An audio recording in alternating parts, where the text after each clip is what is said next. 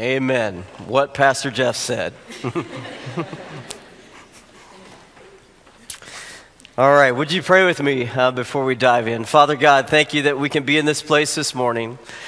Thank you for words of encouragement. Thank you, God, that you recognize all of us. And in fact, we are all called. And so may we be about your work in this world so that indeed you can come one day and take us to be in the place that you are. For we pray these things in Jesus' name. Amen. Amen. So my daughter Madison graduated this year. We celebrated that. And one of the things we wanted to do is just take her on a little bit of a trip to celebrate that and to encourage her. And so my wife, Christina, and my daughter, Madison, and I, we went to New York City. That's one of our favorite cities. In fact, if you know my girls, you know my daughters, they're all named after New York City. So we got up real early. We had a very early morning flight, Delta out of Orlando, and very, very early. So we wanted to get there early enough we could spend that day. It was a Thursday, spend all day Thursday sightseeing and seeing New York and land just in time, do lunch and that sort of thing. So we were looking forward to this trip. Planned it out, a great time we expected to have. And with an early morning flight, you kind of think, hey, I'll have a chance to sort of catch a real quick power nap. It's just about a 2 to 2.5 hour flight up to JFK. And sure enough, that's what I had in mind. We're on an MD-88. If you fly enough, you kind of know what the planes are situated like with the seats. That's 3 seats on one side, on the left, and 2 seats on the other side. So my wife and I sat together on the 2-seat side, and Madison was across the aisle in the 3-seat side, but right there next to us. And we all sort of sat together. And then there are some people that came on, and as it would have it, there were 2 children that would come and sit behind us on this plane. Yes, they would sit behind us. And so these children were somewhere between the ages of 8 and 10 years old, and it was a brother and a sister, and I knew something was up because the mom put the 2 kids on my side behind Christina and I, and she sat across the aisle. She didn't even want to sit with them. All right? So she sits across the aisle over there, and she's on her phone and playing games, and the kids, it's their first time on a plane. And that was cute for about 5 minutes. All right? And so the kids are talking. I'm like, yeah, they're so good. Help us, Jesus. And the kids, they're so great. Look out there. And I think I can see my luggage. And they're talking. And then the takeoff, they're just all excited. They're, woo! And all the adults are smiling. And it's great. And everything's wonderful. And then they started kicking the back of our seats. You know that little thud? And you kind of go... And I thought I was going to get that power nap in, but they continued to kick. And then they started to do the stretch move behind your seat, where they stretch their legs all the way out. They put it in the small of your back, and you kind of go, oh. And I'm a pastor. I'm very patient. I'm very patient and loving and kind towards all children. Jesus said, forbid not the little children. He wasn't talking about these children. And so these children continue to push and kick and eventually begin to climb on her seat. And mom is totally disconnected. She needed a Sabbath, man. She needed a break from these children. And this went on. This went on the entire flight. The entire flight, man, just It got so bad, my wife, I said, honey, why don't you switch with Madison? And we tried to make that work a little bit better. And eventually I began to sort of turn around and glare at them. I was having to repent in my heart because I was thinking really terrible things about these children. What was supposed to be a 2.5 hour flight of peace and calm preparation for our great trip to New York turned into what felt like a 10-hour flight where I was just begging Jesus, would you come now and take me? Just come right now, Jesus. And if not me, take the children. Right? Take the mom too, it's okay. And I was just, this flight, it seemed eternal, Please let it end, Jesus. Land the plane and let us off. You should have seen us, man. As soon as the plane landed and the little ding, they get ding, you're like, get out of here, you know? Uh-oh. And we were done. We were done being on that plane, man. We were ready. We were ready for the end, if you will. Now, what I know about us as Christians, and what we know particularly as Seventh-day Adventists, we appreciate the notion that this all comes to an end. That this life that we live here on this planet with children kicking your seat, and much worse things than kids kicking your seats. While it may seem that we will always be here, while it may seem that this thing will never come to an end, what we know and what we believe, what we have deep conviction over, is that Jesus will in fact keep his promise and that he will return. That there is an end. And every time in this church and other churches around this community, when there's a funeral and there's a casket down in the front of the church, we all sense this deep longing for the end because we want this thing to be over. No more caskets, no more dying people, no more violence, no more struggle, no more pain, no more cars that break down, Sebastian. The end. The end. We long for the end, for it all to be over. It's part of who we are really as Adventists. We believe that the end will come. We believe that Jesus will come and he will put an end to all the pain, suffering, and dying, and that ultimately we have a place where we will be with him. We call it, or the theologians call it, the study of eschatology, or the study of end things. It's even captured within the name Seventh-day Adventist. And Adventist basically refers to our belief of that Jesus is going to come, or that there will be a return and a visual scene of Jesus, an advent, if you will, that there will be a coming and a revealing of Jesus. But eschatology is a study of end-time events. In fact, if you go and look at our fundamental statements of Scripture, our doctrinal statements, you'll find about somewhere between 4 and 5 of those statements have eschatological implications. In other words, they have something to do with the end and Jesus' return and Jesus coming to set everything straight and to return things to the way he wants them to be. So it's very much a part of us to long for the end as a people. In fact, I guarantee you, if you watch the rest of the GC session, it hasn't been really awesome to be able to not have to go to San Antonio, but be able to watch on the Hope Channel all the things that are going on at the GC session. But what you'll hear before these sessions are over, I'll guarantee you, someone will say, man, if we get to have a GC session in Indianapolis in 2020 or whatever it is, if we. In other words, implying that it may very well be that this Jesus that we believe is going to return. In fact, we believe as Adventists that it's our very mission. It's our very purpose on this planet to tell people that Jesus is going to return and to encourage them to be ready.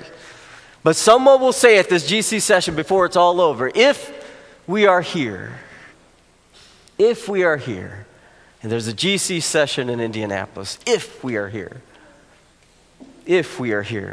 because we believe that Jesus will return and set all things straight.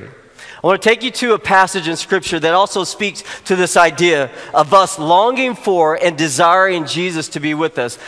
This is a great passage from the book of Romans. Check out Romans chapter 8, verse 18. We're going to look at verse 18 and 19, then we'll skip down to verse 22. But check this out. I consider that our present sufferings... Evil children kicking the back of your seat. I consider that our present sufferings are not worth comparing with the glory that will be revealed in us. Verse 19, the creation itself, even the trees and the earth and nature itself, the creation waits in eager expectation for the sons of God to be revealed. There's something that isn't right, and even nature understands. Your own heart, my heart, we understand that this is not the place that we are meant for. That this is not our ultimate destiny, that there is some other place that we are meant for. If you go down to verse 22, listen to this. We know that the whole creation has been groaning. Been groaning. You ever had a groaning moment where you just kind of go, ugh? Kind of like Sebastian this morning. I don't want to be here, right? There is another place that you are meant to be.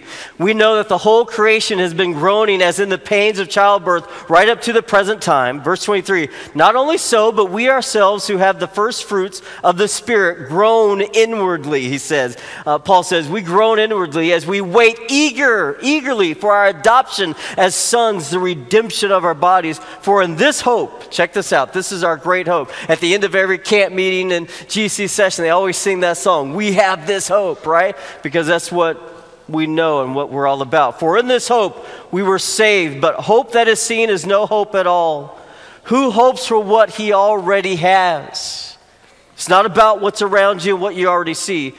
In verse 25, he says this, but if we hope for what we do not yet have, we wait for it patiently. We wait for it patiently. So that's where we find ourselves. We find ourselves as these people who are waiting patiently. There's a longing, there's a groaning, there's an anticipation, there's a discomfort with this place. Oh, sometimes we get comfortable, we like our stuff, we like the conveniences that we experience, but we know deep within our heart of hearts, we are not where we are ultimately supposed to be. And we want to tell others and we want to show others. We want to encourage others, man. This world is not our home.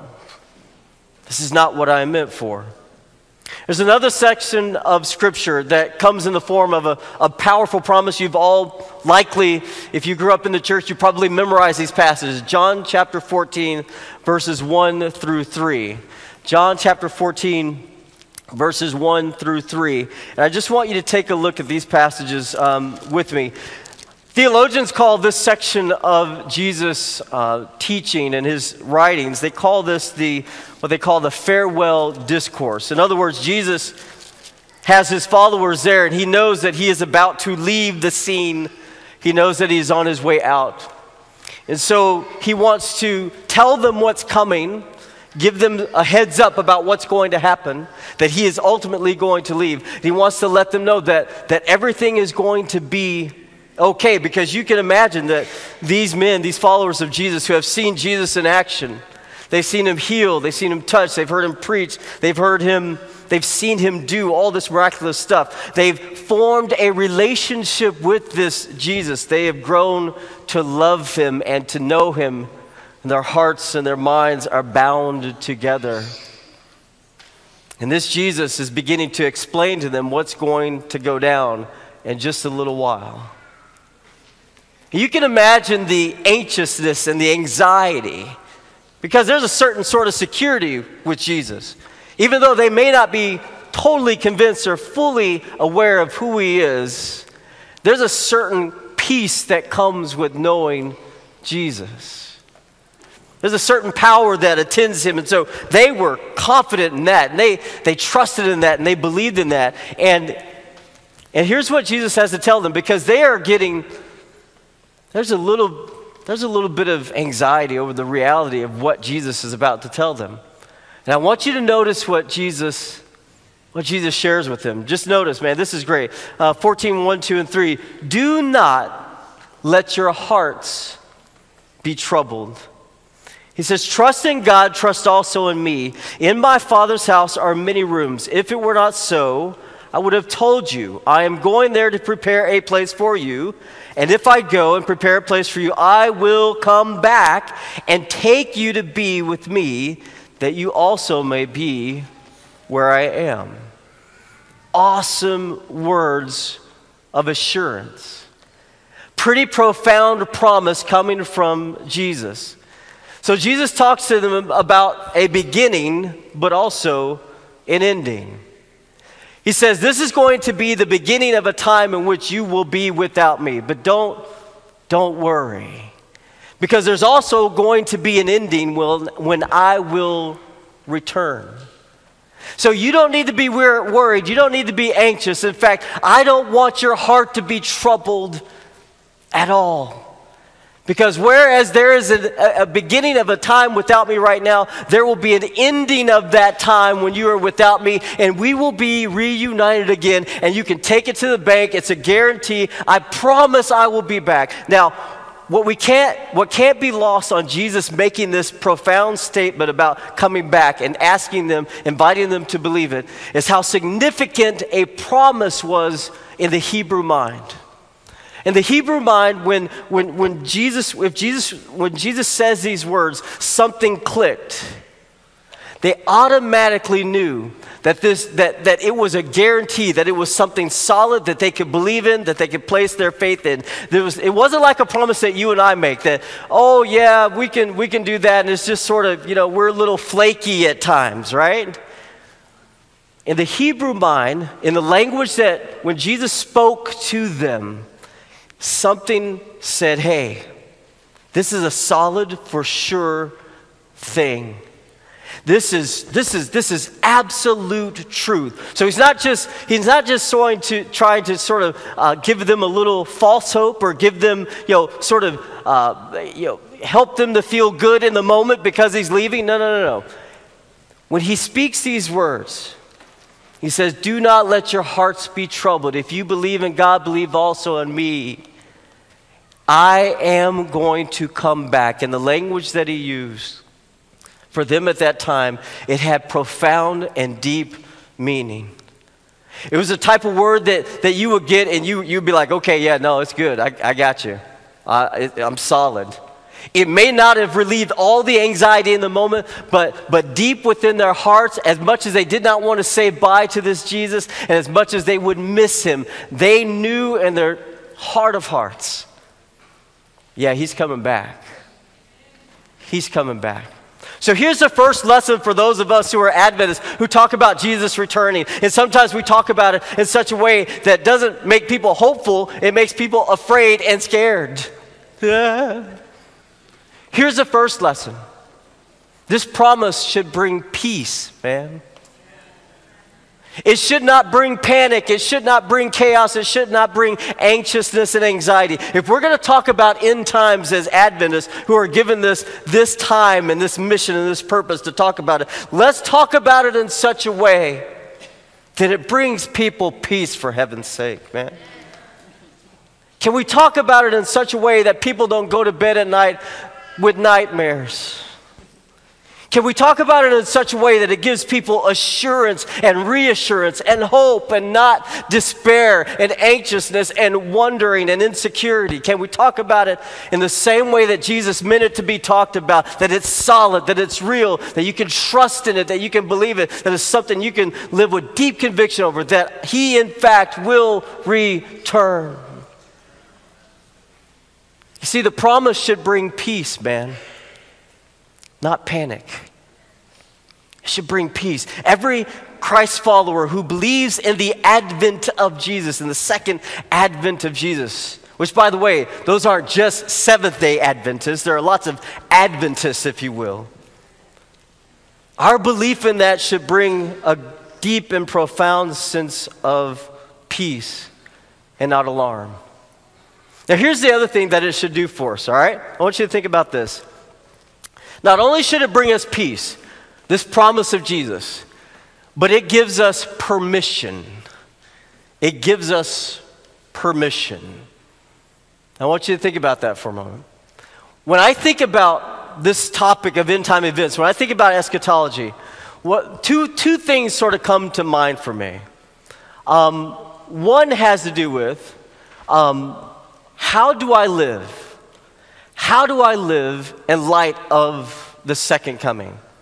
How do I have a life, in other words? Because you would get the impression from some people that before Jesus comes, as we live in preparation for his return, you cannot really have a life. You're just sort of on lockdown, being good, making sure you don't mess up before Jesus comes and get lost, right?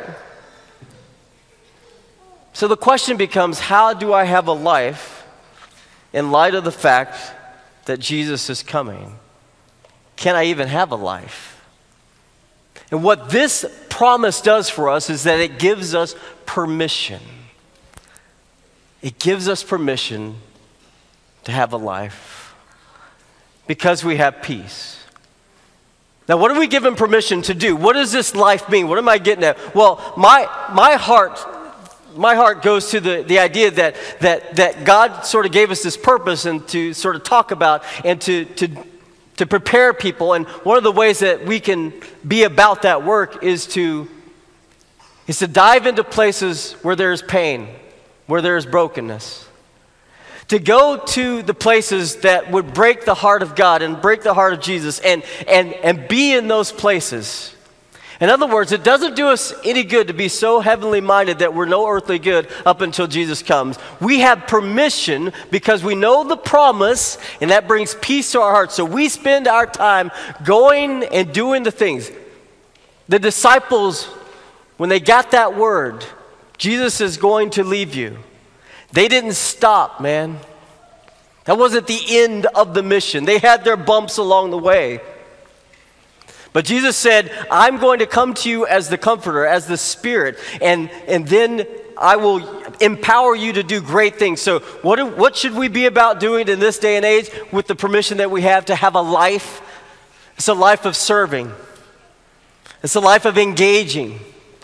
It's a life of giving people a little bit of taste of heaven on earth and not the other place, Christians.